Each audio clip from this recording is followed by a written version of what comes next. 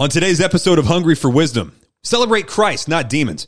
We will untangle some 2,000-year-old knots, and we get the most impolite question ever written into Hungry for Wisdom. We're considering adding the questioner as a regular co-host because he's going to fit in just fine. It is episode 50. Can you believe that? What? 50. Let's turn this sucker up.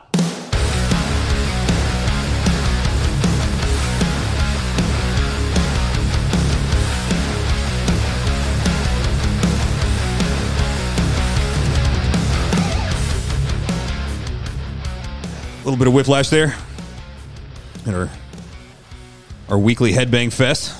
Nice work, by the way. Your beard's getting long enough that it's starting to have lag time. You know, it's I'm thinking I'm going to keep this through the year, see what happens. Yeah? Oh yeah. That's like another month? You know what I might do is I might grow it out nice and big, and then I can do the big old braid like the bass player for like corn or something like that. Yeah. You know, problem with that, like the maintenance gets untoward. Yeah, it does. In a situation like that. And on top of that, you know, it's like, okay, how scary do I want to be both to the dear saints here?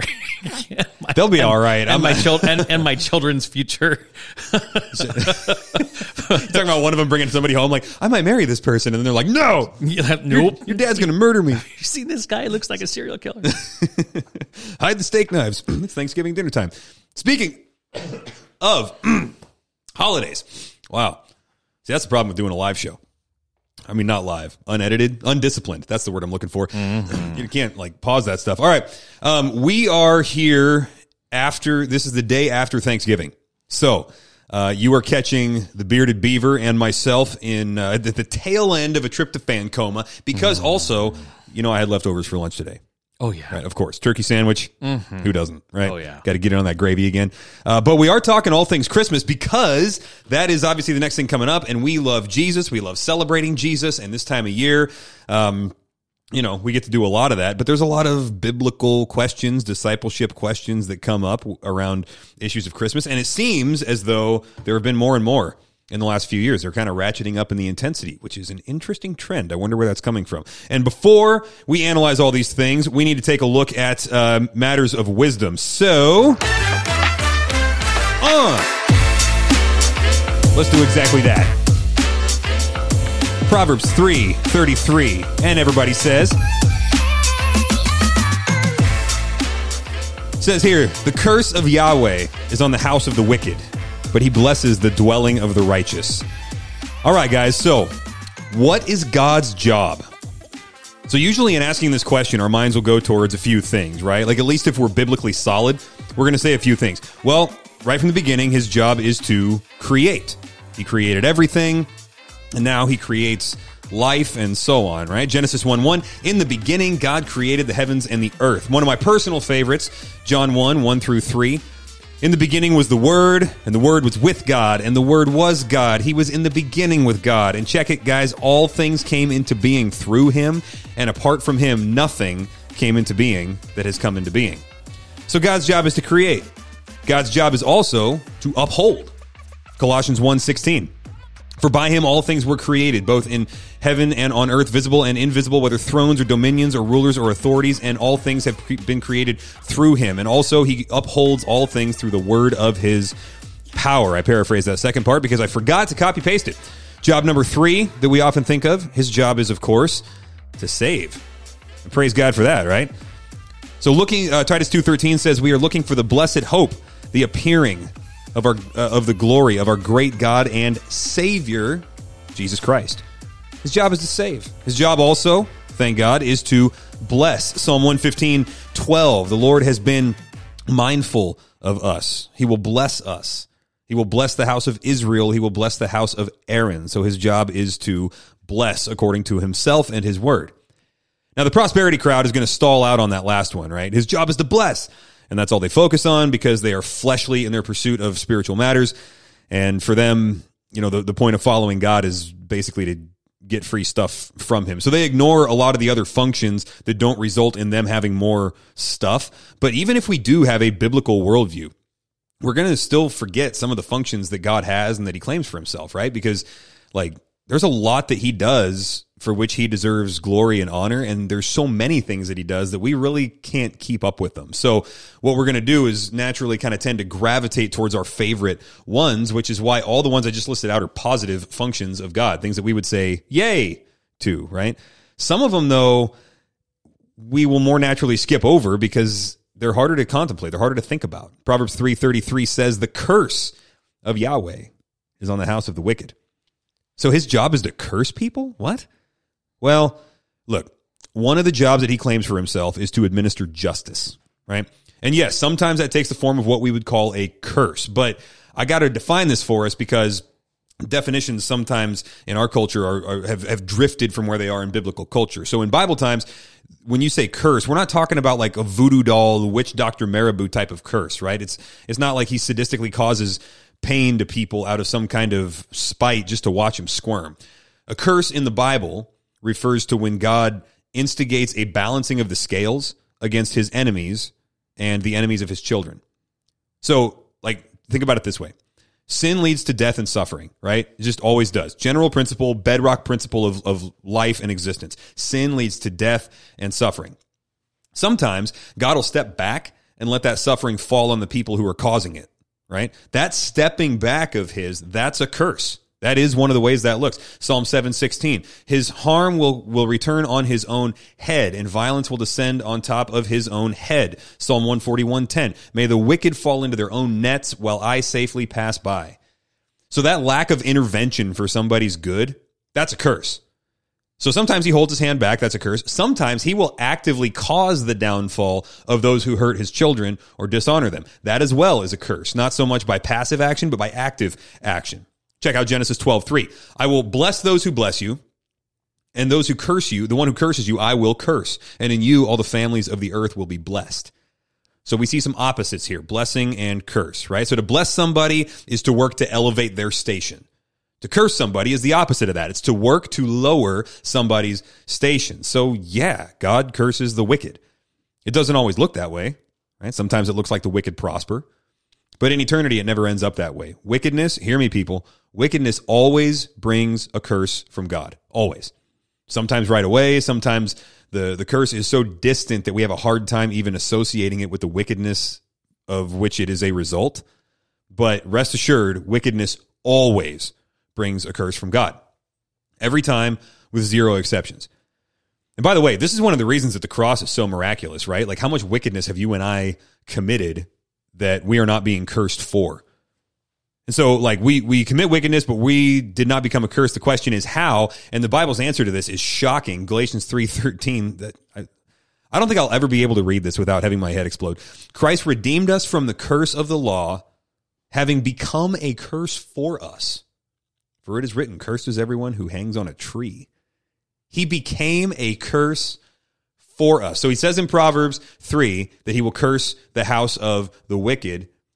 And then that curse that should fall on us, he actually took himself. He not only entered, but became, for covenantal purposes, the house of the wicked. So our wickedness has been cursed. It is finished. God is not going to punish the same sin twice. And as a result, we have no curse upon us. We are seen as righteous. And what happens to the house of the righteous? Well, Solomon answers that in Proverbs 3 as well. The curse of Yahweh is on the house of the wicked, but he blesses the dwelling of the righteous. We get God's blessing because of Christ. Okay, so look, I don't know why God does the way he does, why God does things the way that he does things, right? But the way he has gotten this blessing for us is one of the, I mean, this is a weird way to say it, but it's one of the most creative things I've ever seen. Like, I've read a lot of novels. I like action novels. I like political thrillers. I like military thrillers. I like all that stuff, right? Some of those storylines get really intricate and fascinating, but I have never, ever seen a twist like this. God became a man and jumped in the way of the wrath of God directed at man. God protected us from God. Who could think this stuff up? You know what I mean? Just like, you don't come up with that. That's not a plot twist. That's a miracle. That is otherworldly logic here. You know what I mean? Like, who has known the mind of the Lord? Who has been his counselor? Oh, the depths of the riches, both of the wisdom and the knowledge of God. How unsearchable are his judgments. How unfathomable are his ways. So that's the end of the matter, right? Turn to Christ and your curse will be turned into blessing. This is true in eternity.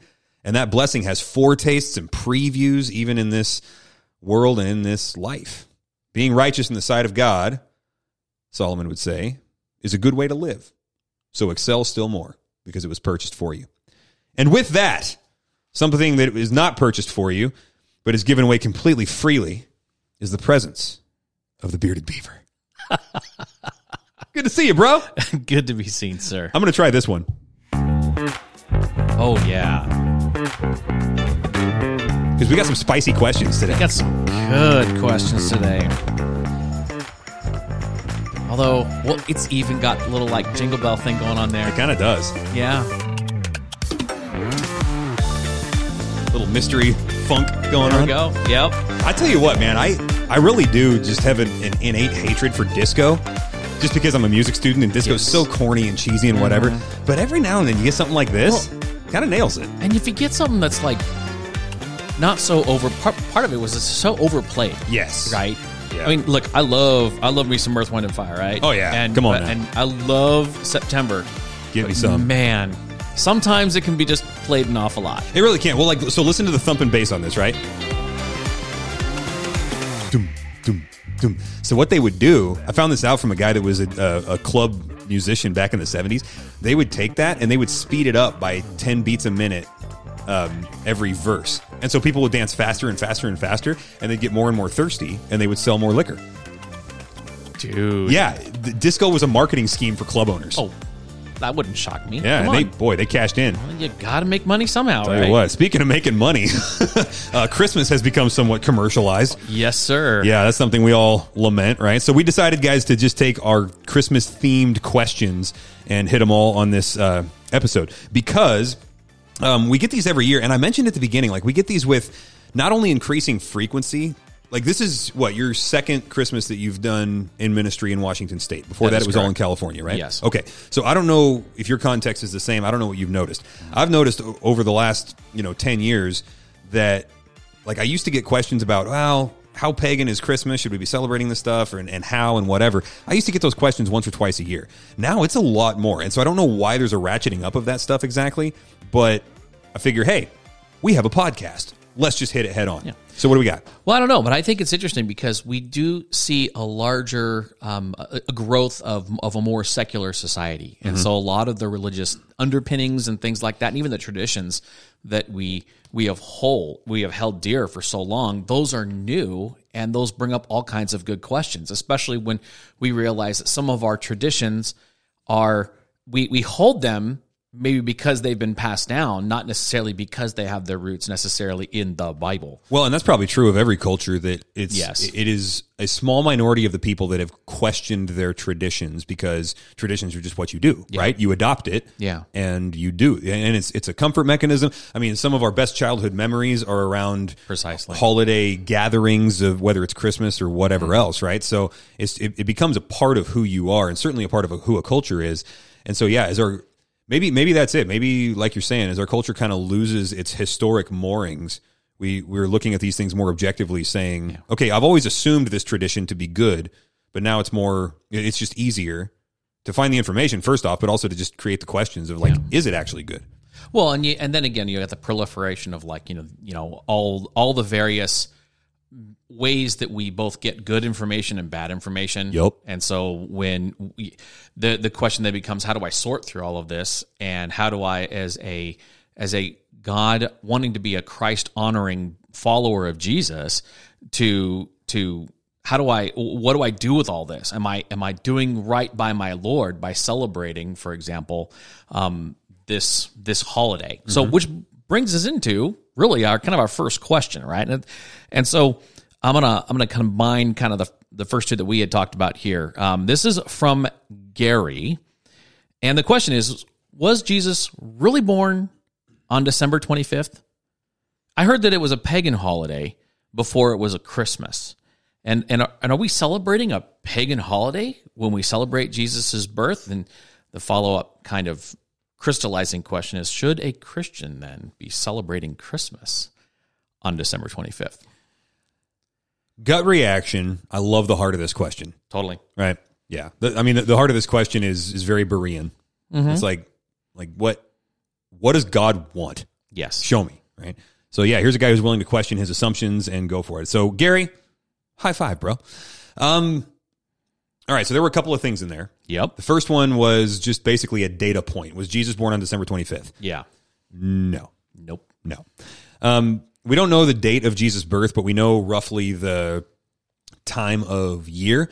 It seems that it would fall on in the Jewish month of Tishri. They had a different calendar. They go by lunar years, so 360 days as opposed to our 365 day solar calendar. So the dating gets a little bit wonky to us, but you can kind of start to narrow it down. So this is not going to be precise or scientific in any way because I'm not reading off of notes here, okay? But there's internal evidence in the Bible to say, all right, it must have happened at this time of year. So we start big picture with the shepherds in the field, right? They were told that there was a birth of the Messiah. The angels show up and they're just like, glory to God in the highest. Like the incarnation is a thing. Kaplow. I forgot to dedicate this episode. I forgot to do the dedication, bro. You did. Pause. Shepherds in the field. That's where we're coming back to. All right. Okay. Bookmark. Pin in it. Okay. This episode of Hungry for Wisdom is dedicated to Jesus. Yay. Because we're celebrating his birth. And by the way, my personal favorite doctrine is the incarnation. If I could only study one doctrine for the rest of my life, I would study the incarnation. The resurrection is close. It's a related issue. I love that. But like even... yeah, I don't know, man. Even like the deity of Christ, I love that. But it's like, yeah, he's God. What would you expect? But the humanity of Christ, that to me, that's where all the mystery is. I think God becoming fully man without sacrificing any of his deity. Like I just love the whole incarnation thing. So Christmas is my jam, doctrinally speaking. So we're dedicating this episode to Jesus. And we already did that one. Okay. So shepherds in the field, we're told to go in. Now, we know some things historically. The shepherds only went out to the field at certain times of the year. So they basically went out from Pentecost through a certain, through basically the end of the month of Tishri, which would be early October. By the time our November rolls around, they're not out there anymore because it's too cold. And so the shepherds wouldn't have even been out in the field on December 25th. So that gets us starting to look to say, what's going on here? Well, the question is, can we get more specific? And the answer is, yes, we can. A little bit, because we know from Luke chapter 1 the date of Zechariah's rotation as high priest. So Zechariah was the father of John the Baptist, right? So he was in the rotation of high priest. We know the date of that. And then he got a revelation from Gabriel saying, hey, your son is going to be the guy that announces the Messiah. And then John the Baptist is conceived right after that. Okay, so we roughly know, maybe not down to the day, but we pretty much know down to the month or the half month, the date of the conception of John the Baptist, and we know that Jesus was 6 months younger than John the Baptist. So we can pretty much calculate right off the bat that Jesus was born in the month of Tishri, which to us would be, I think, mid to late September, sometime in September to us, and if I remember right, it's mid to late September. And then that fits well with what we know about the shepherds and the agrarian society and things like that. So no, he was not born on December 25th. Yeah, I mean you've got the evidence right of the shepherds, right? The shepherds were doing a particular job during that time. I'm sorry, I think I said that wrong. Not conceived in mid to late September, but actually the conception would have happened at a certain time, and then he would have been. You calculate that out, he would have been born mid to late September. Yeah. Sorry, shepherds doing a certain job. That's all right, and it also kind of comes down to the translation of 126, right? Because at least if you're following along in your English Standard Version, it says in the 6th month, the angel Gabriel was sent from God to a city in Galilee named Nazareth, right? Mm-hmm. Which would put, if I'm taking that into account, then that month is, oh gosh, I just looked it up. But I'm gonna go with Nisan because it's the only other Jewish month that I know off the top of my head, and it's my last name. Well, close to my last name, so we'll take that, right? Yeah, month of Ben. But in doing the math, from that 6th month, and then going forward about 9 months, assuming that Gabriel was announcing at the same point in which the for in you right is conceived. Then you've got probably somewhere in the neighborhood of possibly even like May, June as well. Of conception. Of birth. Oh, it might have been even earlier than September. It's possible. But again, this is where, were any of them near what would have been traditionally known as December 25th? No. Yeah. Okay. So there's, like I said, there's a number of scholars that go a bunch of different ways on this. And I'm not, and so the nice thing is that we can, first of all, we do know he was born. That's a big thing. Yeah. And But that does beg the question then, if he wasn't born on December 25th, why are we celebrating it? Yeah. As a result of that. Well, good question, Gary. And one more thing also, I have heard an interesting case, which at the time to me was persuasive. I don't remember the whole thing, but it was that guy that like he took the map of the stars and put it in that computer program that sort of like reverse engineered where the stars would have been at a certain time on that day, whatever. And then this star was in retrograde at that time, and that was the star over Bethlehem. What the heck was that guy's name? Anyway, it was a pretty interesting case that he laid out. And he said that December 25th is a pretty darn good guess as to when the wise men would have gotten there. But that wasn't at Jesus' birth, right? That was actually when Jesus was a couple years old. Yep. Because when he was born, he hightailed it down to Egypt with Joseph and Mary because Herod was trying to, murder the Messiah. And so then he came back when he was a couple years old. That's when the wise men came over from the east and presented to him. So that might have happened in December. I mean, heck, it might have happened on December 25th. I don't even know. But even if the coronation, I guess you could call it, happened then, that would not have been his birth. So now that's one little other insignificant detail, but now to the larger question, which I've completely lost again. One more time. Okay, so should a Christian, well, first of all, if Jesus wasn't born on December 25th, right, why are we celebrating the birth of Christ on December 25th? Well, the answer that would make Robert Breaker happy is because we're all actually pagans and we're not Christians unless we read the King James Bible. So now that we got that side of things out of the way, I feel better already. Let's actually talk about facts.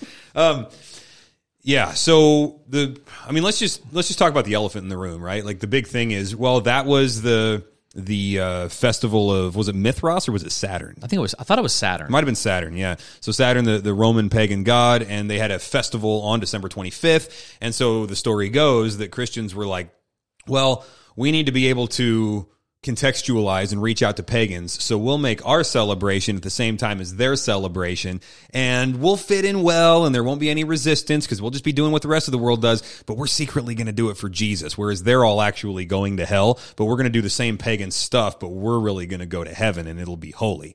Now, if something smells off about this historically, you're right, because historically the Christian church has not been like, hey, let's minimize all forms of resistance and persecution and keep our heads under the radar. Normally, they're like, hey, some stuff is true and some stuff is not. And then the Roman government would come back and say, well, we're going to kill you. And they would say, then we will go to the gallows and be burned at the stake and be torn apart by beasts while singing hymns to our God.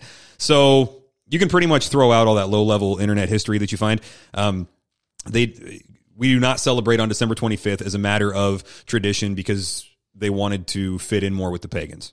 Right, that's not a thing in early Christianity. Although, from a missional standpoint, I could see how maybe Christians saying we throw better parties. Come to our side. Yeah, we throw parties that you don't have to feel sad afterwards because you have a hangover. You guys are having drunken orgies and babies whose names you don't know because you don't remember conceiving them. We are actually having fun. Legit, very different. Yeah. Now, with that said, though, let me kind of talk out of the other side of my mouth and balance this out, because if everybody is off work for a religious festival and you want to celebrate Christ, but you can't go to the religious festival, when do you have free time to get together and celebrate Christ? Maybe while nobody's expecting you to be at work because they're all partying in the streets, right? So we still party. Darn right.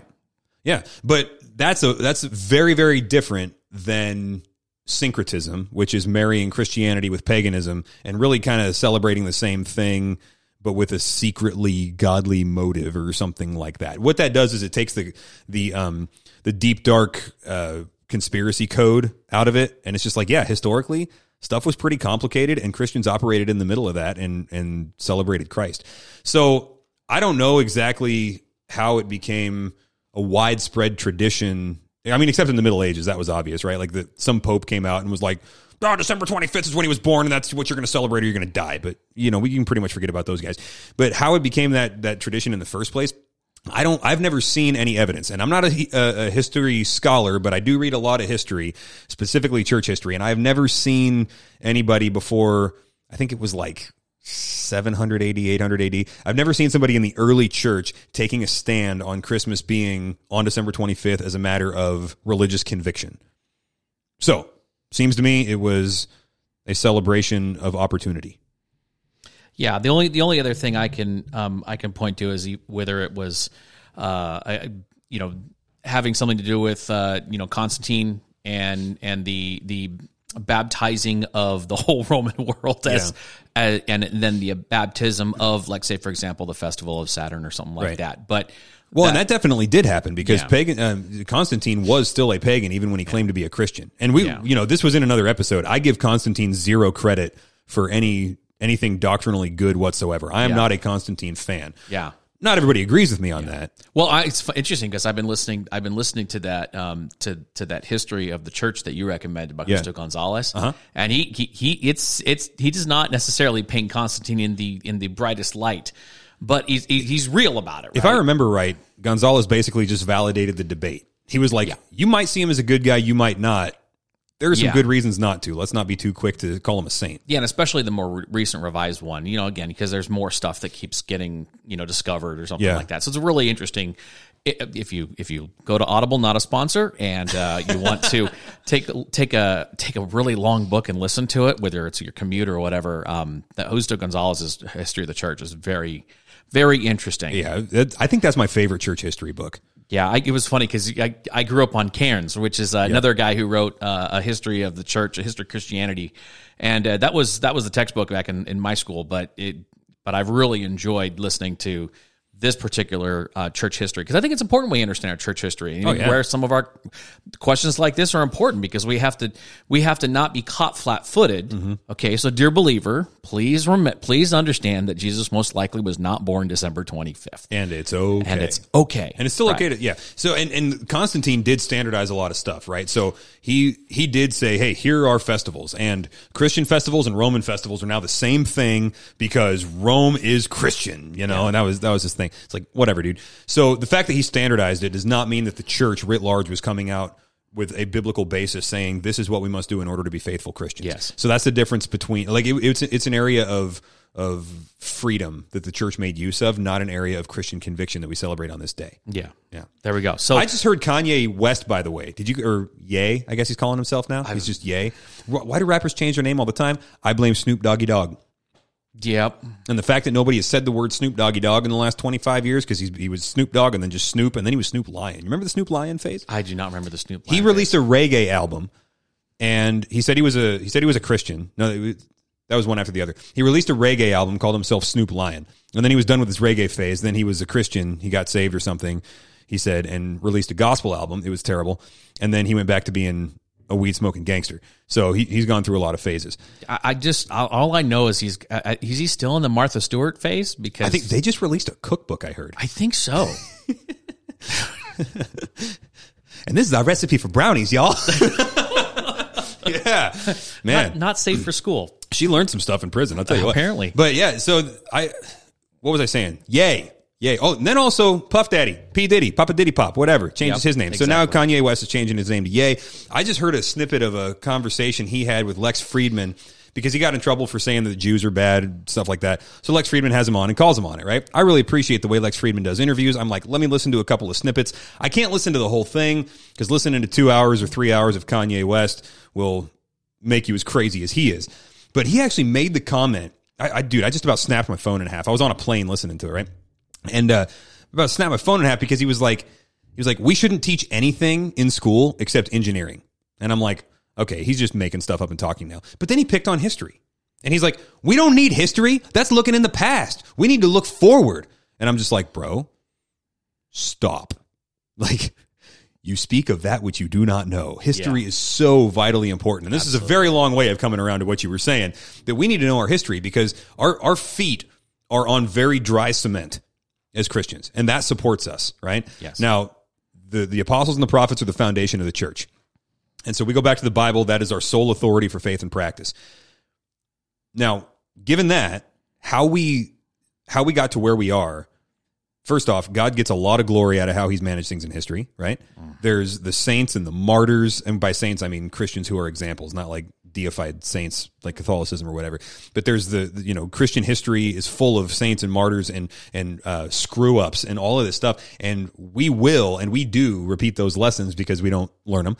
And furthermore, it explains why we do what we do now, So history is massively important for Christians. Not as authoritative as the Bible by any means, but my goodness, if there's a good use of time for the Christian outside of reading the Bible and praying, reading some history is a good option. Oh, absolutely. So there's my plug for history books. Yes, history is good. So understanding that December 25th was not, Jesus' birthday. So it's not necessarily the day that he actually was born. But the question then becomes, should we celebrate it on December 25th? That's a great question. And before we get into that, I just want to say I'm so appreciative of you that you are the adult in the room and can pull us back onto topic. That was masterful how you did that. And I do that for you, dear listener. I am so grateful that you have chosen to listen to us banter back and forth for so long. Ben, you're not my savior because that's Jesus, but you're not a distant second either, buddy. I appreciate you, man. Please. Okay. All right. So should we be celebrating it on December 25th? Look, you and I were talking about a similar subject, and I think you brought up exactly the right verse out of Colossians 2. Preach to him, man. Yeah, I mean, in Colossians 2, Paul's saying, hey, don't let anybody cast judgment upon you with regards to, feast days and days of the week and things like that. Now, he's specifically speaking about folks casting judgment upon these Colossian believers with regards to whether or not they're celebrating, for example, Jewish feast days and things like that. But the principle is he's saying, don't let anybody cast judgment upon that. I would take that even further and saying the substance then, what Paul's argument was, the substance of these festivals belongs to Christ. And so for me, and again, this is just a Benism. Again, you can do as first thing, do as your conscience, right? As you are convinced by Scripture can go with, right? So I don't want to lay any burden upon anybody's conscience, and I also don't want to create some kind of constitutional crisis or anything in somebody. But here's where I would go: is that first of all, am I able to celebrate Christ? Is it good for us to celebrate the incarnation? I'm going to go yes. I'm going to go yes, too, because apparently the Lord even decided that Yahweh himself decided to light up the night, with a bunch of angels celebrating the birth of his boy. So I'm okay with that. Pulled out all the stops, man. Absolutely. So I don't have a problem with that. Second of all, is it something that is worth remembering and repeating? Certainly. Mm-hmm. And the church did have a history of that. What did the church do traditionally, meeting on the first day of the week? Resurrection. Exactly. So every day was Resurrection Sunday, baby. Yeah, every day was Resurrection. Well, every Sunday, yeah. Yeah. So in all of that, what are we doing? We're remembering that God did something amazing. Again, you talk about how the incarnation is mind-blowing. That is absolutely, that is the quintessential piece of theology. By the way, it's theology, but it's also one of the most critical aspects of Christology that is constantly argued about. Yeah. Was Jesus man or not? I mean, just listening in this history, there's constant arguments over that. Oh, yeah, the number of splits that happened and everything. Crazy. And the details over which they happened. That whole, listeners, I'm sorry, we're going to lose you here. The whole homoousia and homoiousia thing. Oh, yeah. So homoousia is Christ was the same substance. Homo, same, ousia, substance. Same substance as God. Homoiousia is of like substance. And so there we are at the Council of Nicaea in 325 debating homoousia or homoiousia, and the difference is one Greek letter, iota, which is like an English I. And so the whole fate of Christianity hung on one letter. Yeah. And those details were that important. Yeah. So the incarnation is something worth celebrating. And frankly, I think that we as Christians should be throwing the most awesome parties regarding that. Now, if we have that, and we happen to have that on December 25th, hey, celebrate it. Right? Don't deify the day. Right. Don't deify the traditions. Evaluate everything. But if there's a family that's like, man, we're gonna throw up the tree and we're gonna have all the Christmas music and stuff like that. We're gonna start in October. I'm like, okay. Personally, that wouldn't be my preference. That's not good for my heart. That's not good for my heart. But hey, once Thanksgiving is over and I have given thanks to God for everything that He has given me, now I get to celebrate the big gift that He has given me. I think that's legit. Yeah, let me just read this verse that you were quoting here. Two verses, and I just want him to get this whole thing in one package. So sure. Colossians 2:16 and 17. Therefore, no one is to judge you in food or drink, or in respect to a festival, or a new moon, or a Sabbath day, things which are only a shadow of what is to come. But the substance belongs to Christ. Amen. Yeah, love it. I think Paul said something there that should shape our liberated consciences on a whole range of issues. Yeah. Which maybe comes into that, okay, this is getting, I'm going to mention a debate here, right? Normative versus regulative. Oh, yeah, the right? regulative principle. Does the scripture regulate tightly every aspect of the Christian life? So if it's not written in the Bible, then we should not be doing it? Yeah, so that would be the regulative principle, Yeah. that if it's not written in Scripture, we don't do it. Yeah. Or is there the normative principle where it's like the Bible doesn't forbid, therefore there's freedom? Mm-hmm. And I'm much more of a normative versus regulative guy. Balance. Yeah. Right? Well, and it depends on the subject too. Right? Certainly. So like if you take something like baptism, that's pretty regulative, Yes. right? So when it comes to that, we're going to be relatively regulative dudes. Sure thing. And then when it comes to, but then there are other issues that are just issues of conscience because they're not spoken of a whole lot, such as how do you party? Yeah. And or what foods do you eat? And before the new covenant came in, all of that was regulated. You would have to be a regulative principle guy. Like Jesus in John 7, Jesus went to Hanukkah. He went to a Hanukkah festival. They called it the Festival of Lights, right? Yep. And we call it Hanukkah, but it was the same thing. They were celebrating what happened in the intertestamental period with Judas Maccabeus, who had the coolest nickname in all of history, Judas the Hammer. Anyway, he led a rebellion and it worked, so they celebrate Hanukkah. And Jesus did that too, and that was culturally mandated, even though it wasn't biblically mandated. But then all of the festivals of the Old Testament, you had to be regulative about that because they were not optional. But now, man, we got a freedom in Christ that's totally different. And so that's one thing where I will actually get a little bit defensive of our practices is when people forbid them, right? Yes. So you take, for example, Jehovah's Witnesses. They say, we shouldn't celebrate birthdays. I'm like, okay, fine, don't celebrate your birthday. I don't care. It doesn't bother me at all. And then they say, we shouldn't celebrate Christmas. And I'm like, now we got beef. Now, if by that you mean we shouldn't celebrate it on December 25th with the commercialization of blah, blah, blah, and it's Amazon's biggest profit day, I get that. I'll rail against, monetization of Christ any day. But to say we shouldn't have a regular celebration of Christmas, your binding conscience is there. Or let me rephrase that. To say that we shouldn't have a regular celebration of the greatest miracle ever committed, your binding conscience is in a way that the Bible would forbid. Yeah. No. So we to answer the question, Gary, whether we celebrate it on December 25th or not is immaterial, and it is a conscience issue as to whether you fall in with what the culture around you in Christianity does. Yeah. Right. I'm telling you, as your pastor, that if your conscience is not bothered by that, that's fine. You should not seek to bind your conscience if it is not currently bound. Agreed. All right, so this now comes, this is a similar question, so we may get a shorter answer out of this based upon everything that we've talked about so far. So from our friend the Berean, since we don't see people celebrating the birth of Christ in the early church, should we be celebrating Christmas at all? And I'm assuming by early church there we mean the church in biblical times like that we see in the book of Acts and in the epistles. Because, early church, that can mean either the biblical church, the New Testament church, or it could mean anybody before the fall of Rome in 400 AD when Augustine kind of kicks in, right? Yeah, I would probably just try and stick within maybe that first century or at least the literature that we have from that first century. Yeah, so the question then is, look, we don't see it there, so are we allowed to just make this stuff up and do it? So, so we're normative principle guys. We would both say, sure. Right? Yeah. Yeah. Is it, again, is it something that, that boils down to, again, what we've kind of the road that we've already kind of gone down. So, yeah, but there are a lot of other issues that spoke off of that one too. Like, the old classic is from the worship wars in the 80s and 90s is what about drums in church? Yep. No drums in the Bible, man. It's got a syncopated rhythm. Your soul's going to rot. That's right. Yeah. 5/4 time. Look, sorry, Sovereign Grace Music. Everything they write is in 6/4 time and it's not, standard. And so they are apparently anathema. But look, the Church of Christ, the whole denomination, whatever other doctrinal issues we may take up with them, that's one of their things is like there's no instruments in the New Testament. Yeah. So we're not allowed to have instruments in church. And they got some boss vocals in their churches. Have you heard some of the choral stuff that they pull out? Well, dude, That's check amazing. This out. So when I was a music pastor, I had a vocals section because there was a split in the Church of Christ in Kennewick, and a bunch of them who were actually believers. Like they taught some weird stuff at that church, but the ones who were actually believers, a bunch of them kind of came over to Kennewick Baptist at one time.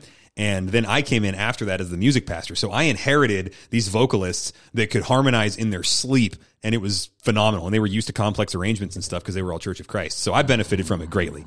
Oh, yeah. But look, there is no piano, there is no guitar, there is no drum kit, there's no organ in the New Testament. So are you allowed to use it? And it just goes straight to a matter of conscience. It is Colossians 2. It's also Romans 14. It's also 1 Corinthians 8. It's like, listen, man, did God say no? Then the answer is yes. You have freedom in Christ. Yeah.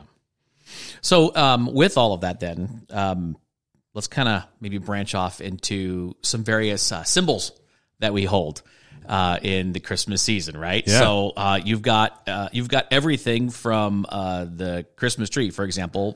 Question from Big John. Big John. Big John. Isn't the Christmas tree a pagan symbol? Freaking probably. Like you've got all of human history where people are praying to everything around them. So everything's been a pagan symbol at some point, right? I mean, like even now you get the Wiccans and you get the nature worshipers, and we got people praying to trees right now, you know? So in a certain sense, yes, it has been a pagan symbol. I think probably what that question is getting at is more specifically, did we adopt a tenet of pagan religion and pretend that it was Christianity? And so now we're actually practicing paganism when we think we're practicing Christianity, right? We call it baptized paganism or whatever. So the history there does get a little bit complex because there was, so like in Old Testament times, the Phoenicians had this ritual where every year Baal, the Canaanite god mentioned in the Old Testament many, many times, Baal would die, and then Ashtaroth would go to the underworld to get him back. I think I'm getting the story the right way around. Would go to the underworld to get him back. And what she would do is she would go to the underworld, and there's different versions of the story, but one of them is like this. And listen, if you're listening to this with your kids in the car, you're going to want to pause it here because, like most Canaanite mythology, this one gets a little bit explicit. So she would go to the underworld to get him from where he was locked in the place of the dead, but she couldn't get him out for whatever reason because, you know, she didn't know the secret handshake or whatever. And so she wanted to take part of him with her. So what she did was she cut off his penis and took it back to Earth and then planted it, and it grew up as a tree. And so then people would cut down the trees and bring them into their house and basically have worship around these trees to bring Baal back from the dead. And then when he came back, then it was spring and life would come back in the agrarian cycle and we all got to eat again, right? So in that mythology, then yeah, religious worship of the tree in the middle of winter, around winter solstice, was a phallic symbol. Pretty gross, pretty graphic. The question is that where Christians got it? And are we inculcating that into Christianity? Yeah, and I wouldn't go that route. You've got Druid and Celtic religions too that deal with worshiping trees and things like that.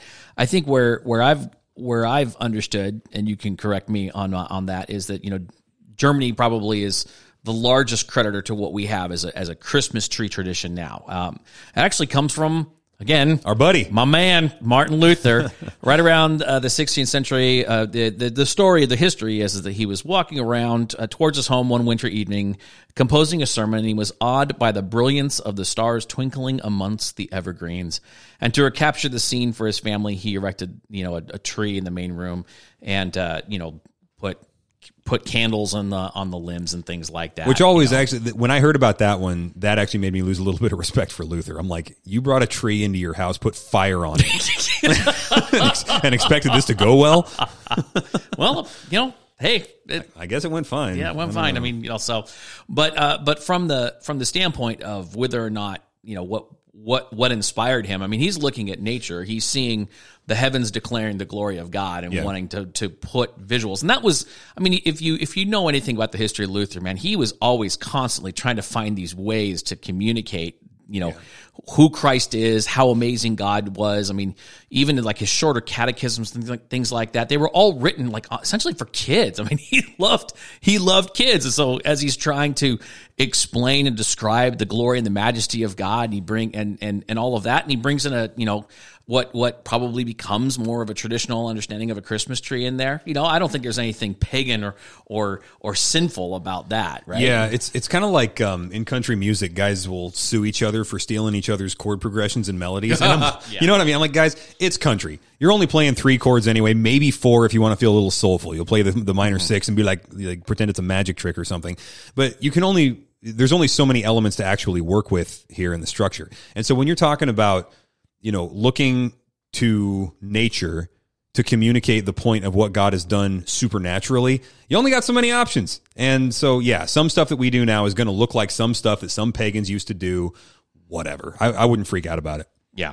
I don't think it's something that needs to be, again, according to your conscience, right? Now, if you're looking at the Christmas tree and you're thinking, oh, great, here is a depiction of Baal's penis. Let me recommend against that, by the way. But okay, kids, gather around, story time. Oh, no, thank you. But if you can sit there and like Luther, meditate on the grandeur of God, you can do that. Hang on, sorry. We're recording a podcast episode right now. Is it okay if I call you back afterwards? Yeah. Okay, that'd be great. All right, thanks. See you. Yeah. Do continue. Okay, so in all of that, Christmas trees? Que sera, sera, man. Yep, exactly. All right, so here comes my question. All right. It's your favorite one? This is my favorite one because it deals with my favorite not my favorite homeboy, but one of my favoriteest stories goes around to Saint Nicholas. Ah, yes. The face punching, heretic punching saint.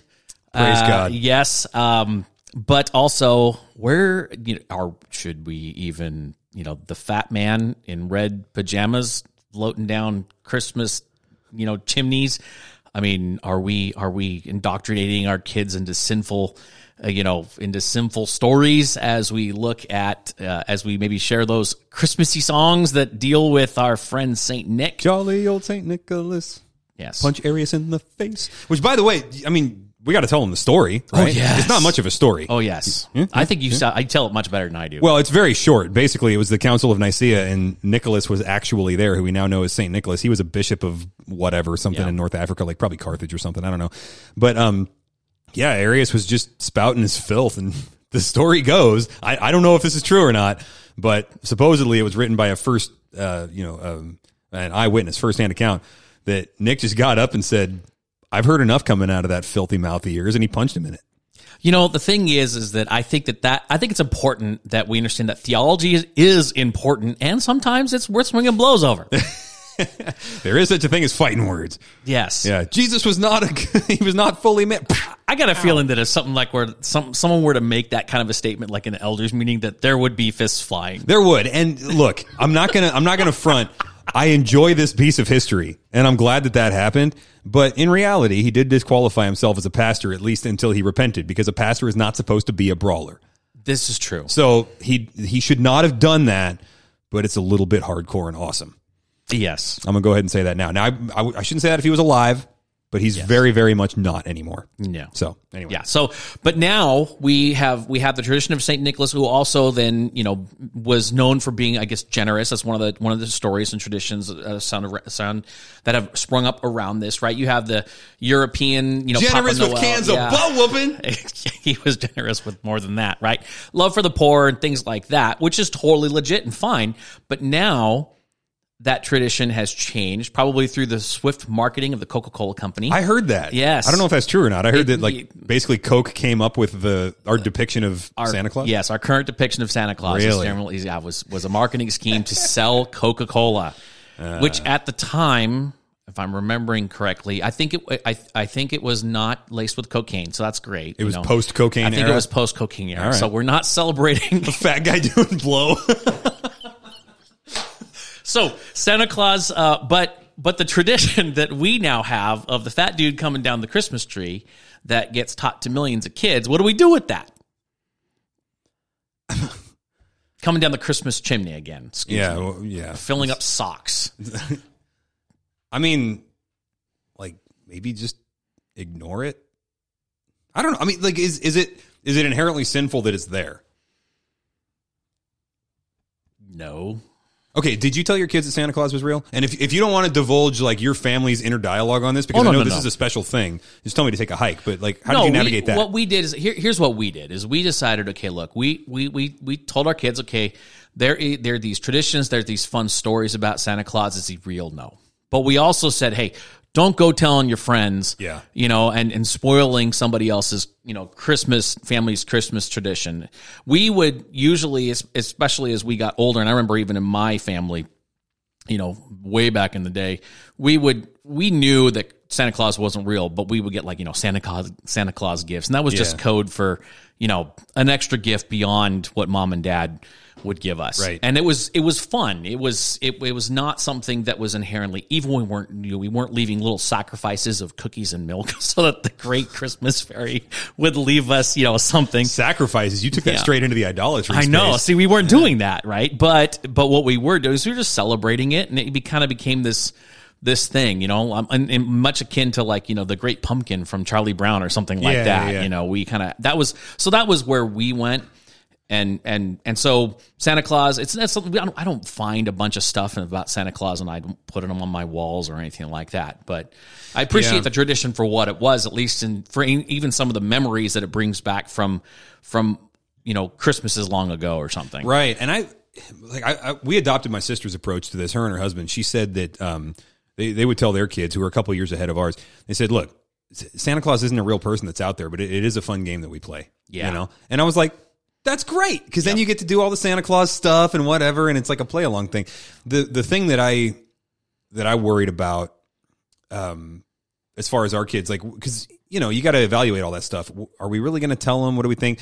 I didn't want them to have a belief in a person who delivers gifts to them freely, free of charge. I didn't want them to have that belief shattered at a young age. Yes. Because it's then you're just creating categories for apostasy later on, maybe in a certain set of circumstances. That's a little bit over dramatic the way that I just said it, but it's also, it does seem like why do that if you don't have to? Yeah. And I think it's a genuine question, because I know that's legitimately what my wife and I struggled with. Is okay, so how do we be truth tellers to our children so that they don't all of a sudden come home with this crestfallen look that, everything that we've built up for the last 4 years results in, well, I can't believe that. So can I trust anything that my parents tell me? So we always wanted to be really truthful about it. And so look, Santa Claus isn't real, at least in the way that the world's going to put him out, but here's some fun stories. And so I love telling my sons that St. Nicholas was a heretic puncher. Yeah.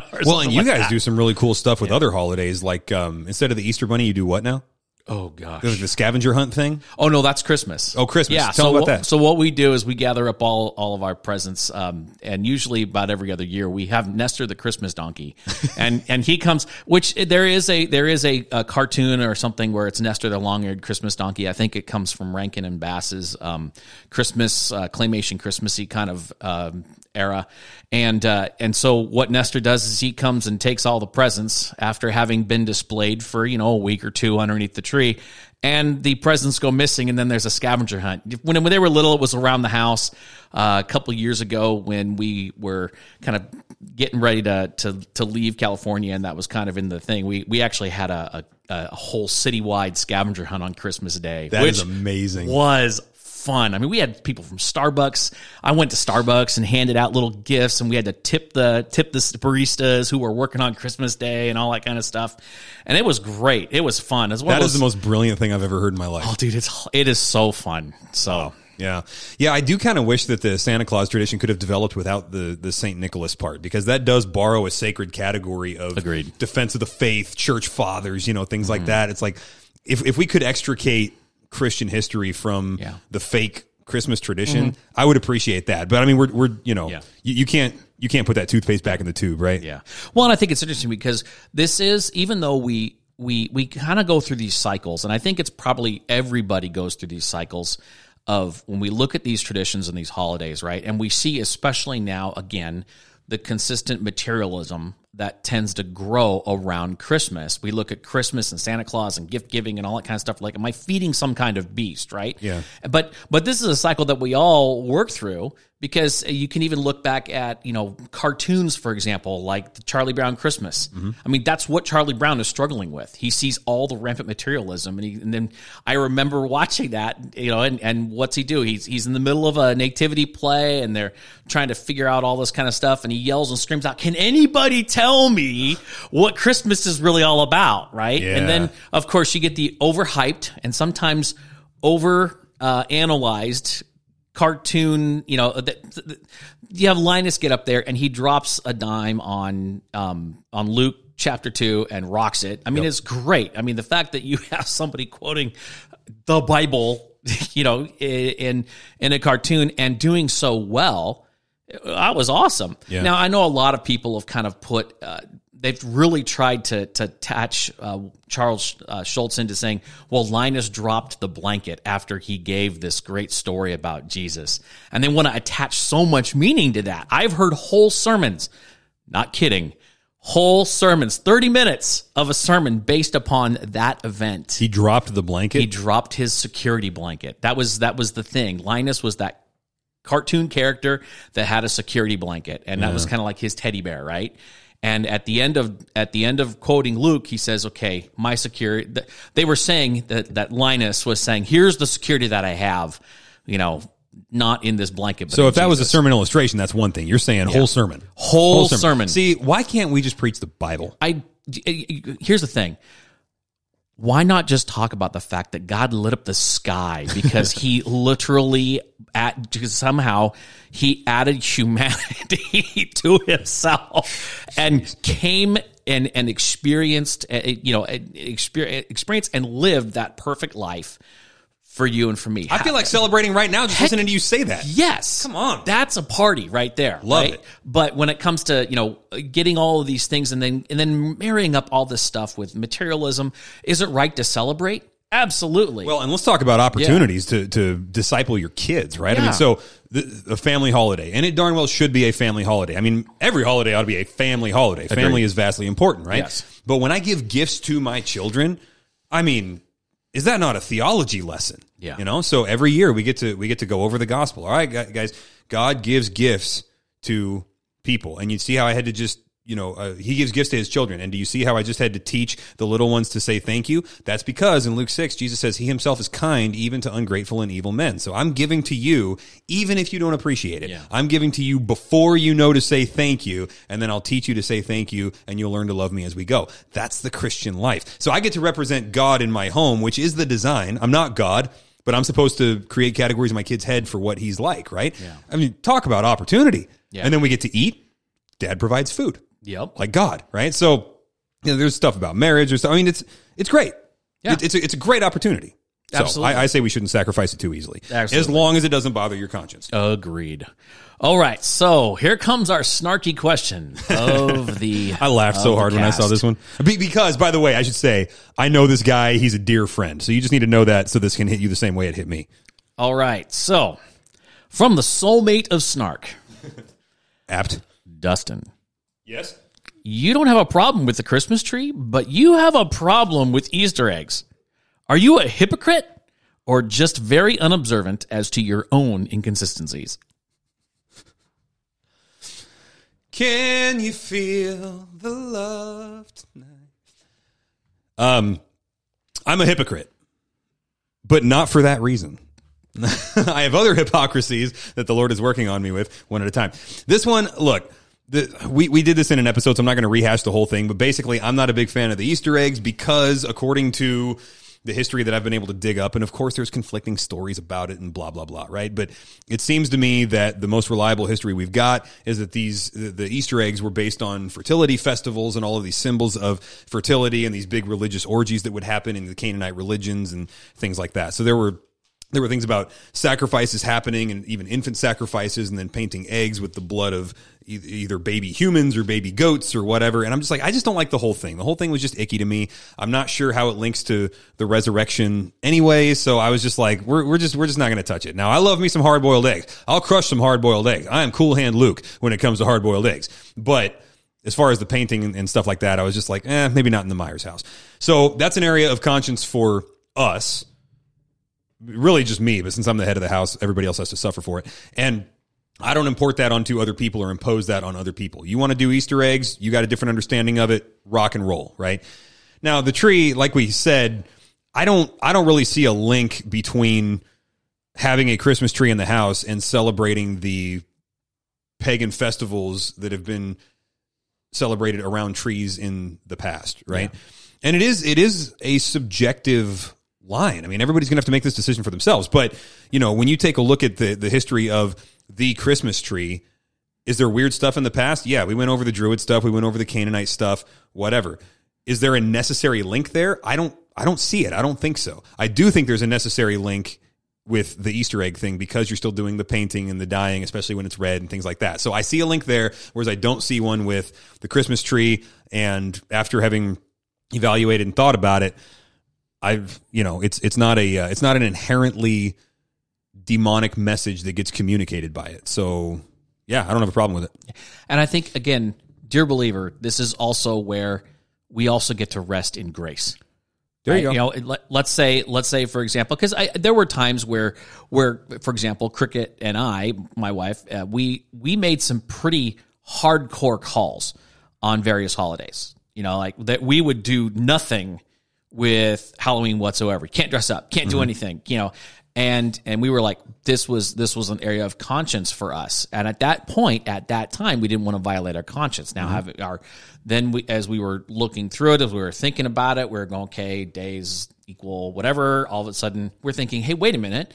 We also might be able to go around to our neighbors and get to know them and give them gifts and better represent Jesus in many different ways to our neighbors. And that's what you and I are always talking about with our people, right? It's like, how often does your neighborhood mission field come to your front door? Totally. Like, be ready for it. So we're like, okay, maybe we can do this. And okay, so my kids get to dress up as like a Jedi or as Princess Elsa or something like that. Yeah. We're like, okay, fine, great. And they get free candy. And that was our line on that one was we decided that we just wanted our kids to stay away from the death culture. Agreed. So skeletons and ghosts and goblins and things that are inherently dark and some with a tender conscience might say demonic. Like gargoyles, for example. It's not a big link between that and demonism of some sort just because of the grotesque nature of it. So we were like, let's just stay away from that stuff. Yeah. But yeah, Princess Elsa, whatever, dude. Yeah.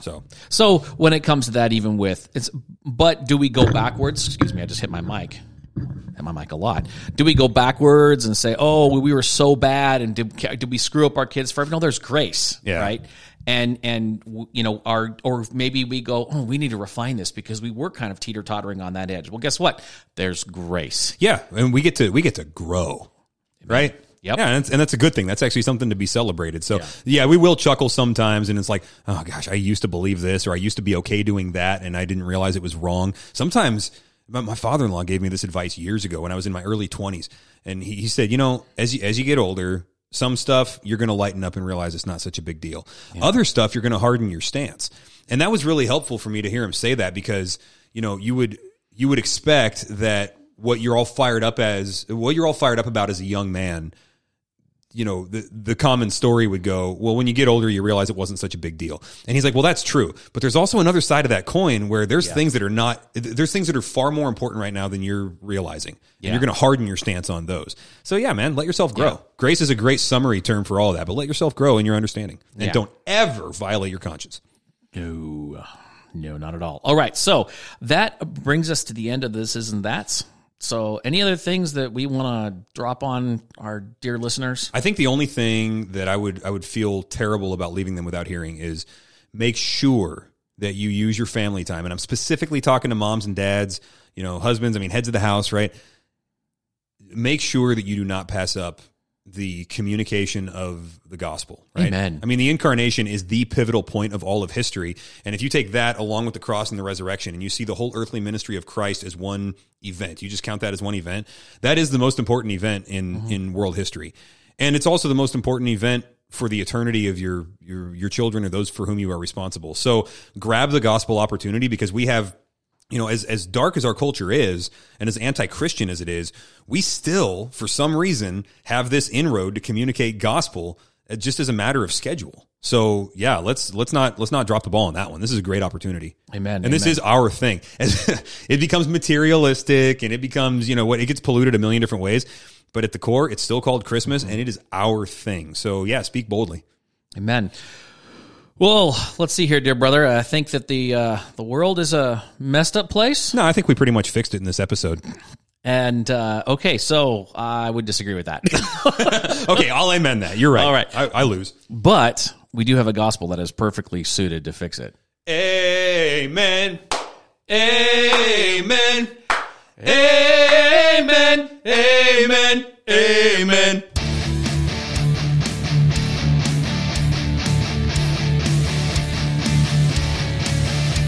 Hungry for Wisdom is a ministry of Grace and Truth Community in West Richland, Washington. You can find out more about us on our app, social media, or at graceandtruthcommunity.com. We love Him because He first loved us.